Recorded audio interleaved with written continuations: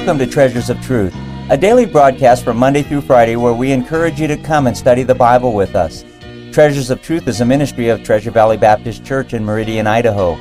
This week we've been airing a message entitled, 5 Heresies That Identify a Cult.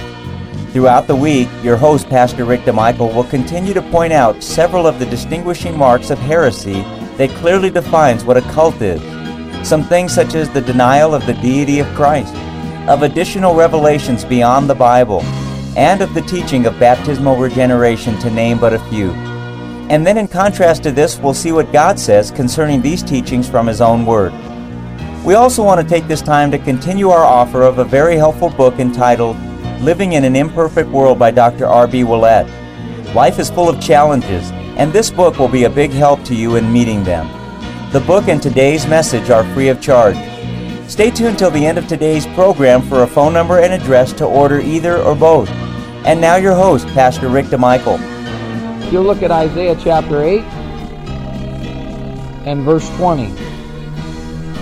Isaiah 8 verse 20, to the law and to the testimony, if they speak not according to this word, it is because there is no light in them.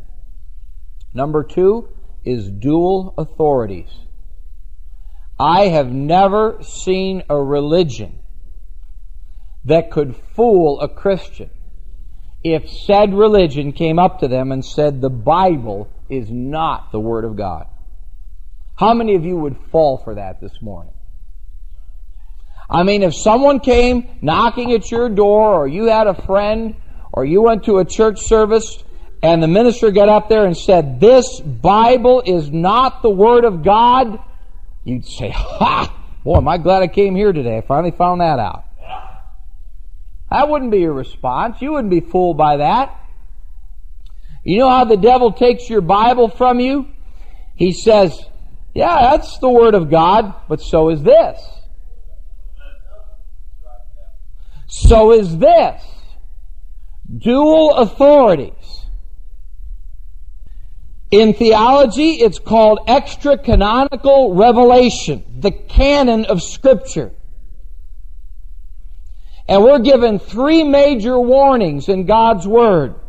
Early in the Bible, Deuteronomy chapter 4, ye shall not add unto the word which I command you, neither shall ye diminish aught from it, that ye may keep the commandments of the Lord your God, which I command you. In Deuteronomy, don't add to it, don't diminish from it.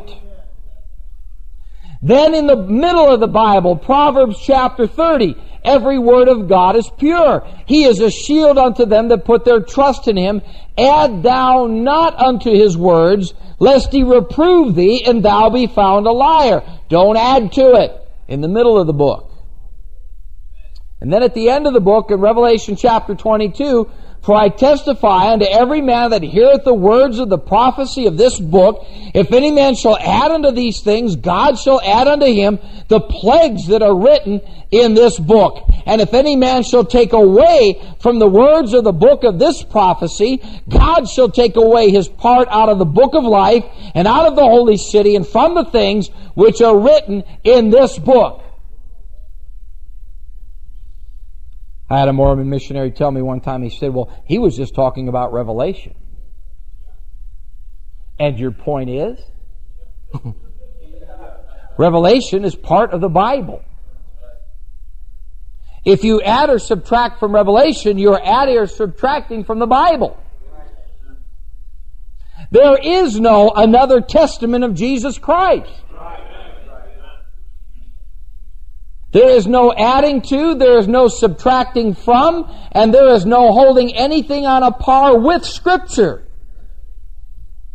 Whether it's Mary Baker Eddy's Christian Science and her hieroglyphics to understanding the Scriptures, her old wives' fables, or Ellen G. White's in the Seventh-day Adventist organization, her supposed hieroglyphics to understanding the Scriptures, if it's the Pope's ex-cathedra,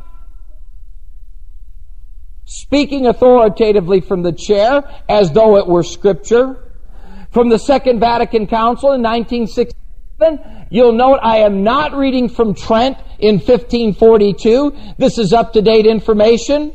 At the same time, the council exhorts scholars and preachers to take a sane course between exaggeration and narrow-mindedness.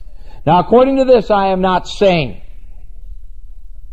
As guides, let them take the sacred scriptures, the holy fathers and doctors and various liturgies and the teaching authority of the church. 5 final authorities. Joseph Smith gave 5 final authorities: the Book of Mormon, the Pearl of Great Price, the Doctrines and Covenants, the Bible, and the Word of living apostles and prophets. 2 Nephi chapter 29 verse 6 out of the Book of Mormon says, "Thou fool, that shall say a Bible, we have got a Bible and we need no more Bible." Do you know what the Book of Mormon just called you? A fool. Do you know what the Book of Mormon just called me? A fool. You know what the Book of Mormon called Jesus Christ, according to Luke chapter 23, who told you the Scriptures were the law, the prophets, and the poetic books? They called Jesus Christ a fool in 2 Nephi chapter 29.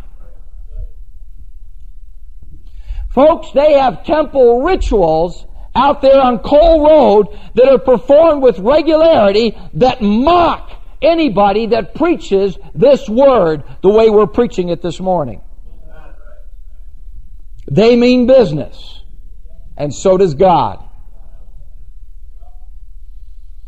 Smith claimed that the Book of Mormon was translated from Reformed Egyptian. Nobody to this day knows what that language is, except perhaps Joseph Smith. Because he had divine glasses, he read it and interpreted while looking into a hat, while looking at golden plates. As he read, he discovered, contrary to Scripture, that Jesus was born in Jerusalem.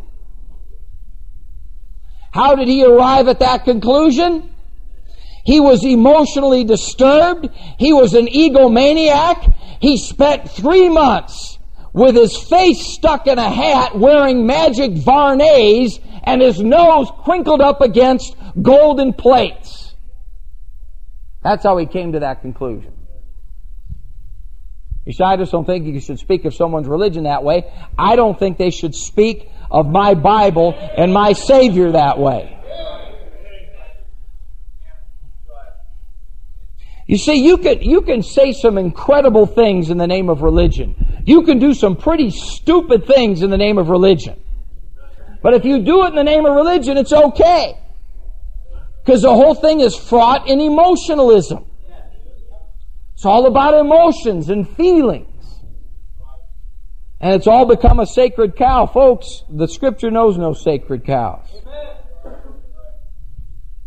Here's one. I've got a word from the Lord. Huh? I was at the meeting, and I got a word from the Lord. I got my antennas up. Get them down. Cut the wires. Get your nose in the book. I got a word from the Lord too. It's a King James Bible. And if the word you got is the same as what I got, then thank you. If it's not, you're a false prophet.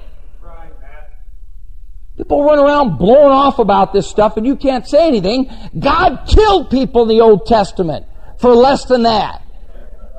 The Old Testament, if a man gave a prophecy and it didn't come to pass, they were supposed to get together and stone him. Folks, let me tell you something. God's given us one final authority. And as long as I have anything to say about it, nobody's ever going to get up behind this pulpit and say a better rendering should be.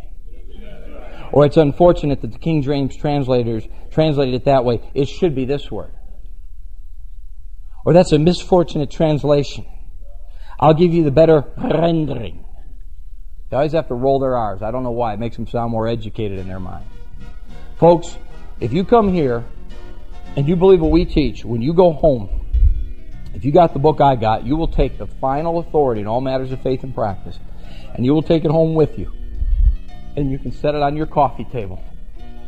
You can pick it up and read it anytime you want. You can put it on the nightstand, and it goes there with you. It does not go back to the parsonage. It is not my brain. It is not my understanding of Greek and Hebrew. It is not the original autographs. It is that book that you have. No dual authority. It's that book. It's that book. We want to thank you for being with us today. It is our hope and prayer that today's program was truly a blessing to you. You've been listening to a message by Pastor Rick DeMichael entitled, 5 Heresies That Identify a Cult. If you are a true born-again child of God and have had an opportunity to grow in your walk with Christ, then you are well aware that there is much in the way of false teachings everywhere you turn. There are churches that are steeped in false doctrine and would want nothing better than to convince you that their way is right, and thus pull you into their churches. But as you've heard today, the way towards truth is clearly found in what God says from His Word, the Bible. Whether it be the person of Christ, the authority of God's Word, or what the true significance of what baptism is, the way we're going to know and understand these things is to see what God says about it in His Word. We hope you'll continue to tune in this week. And as we mentioned at the top of the broadcast, we are offering an excellent book entitled Living in an Imperfect World by author Dr. R.B. Willett. The book addresses many of life's challenges and how to deal with them. Things such as injustice, insecurity, discouragement, depression, and bitterness. It will doubtless be a help and a blessing to you. This book and today's message on tape or CD are free of charge. Call and order today. Our address is Treasures of Truth, care of Treasure Valley Baptist Church, 1300 South Thierry Avenue, Meridian, Idaho, 83642. And our phone number is area code 208-888-4545. Our webpage address is www.tvbc.org. No contributions, please. Treasures of Truth is a ministry of Treasure Valley Baptist Church. We welcome you to our services on Sunday at 9:15 a.m. for Sunday School, at 10:30 a.m. for morning worship and preaching, at 6 p.m. for Bible preaching and teaching, and also on Wednesday at 7 p.m. for more Bible preaching and teaching.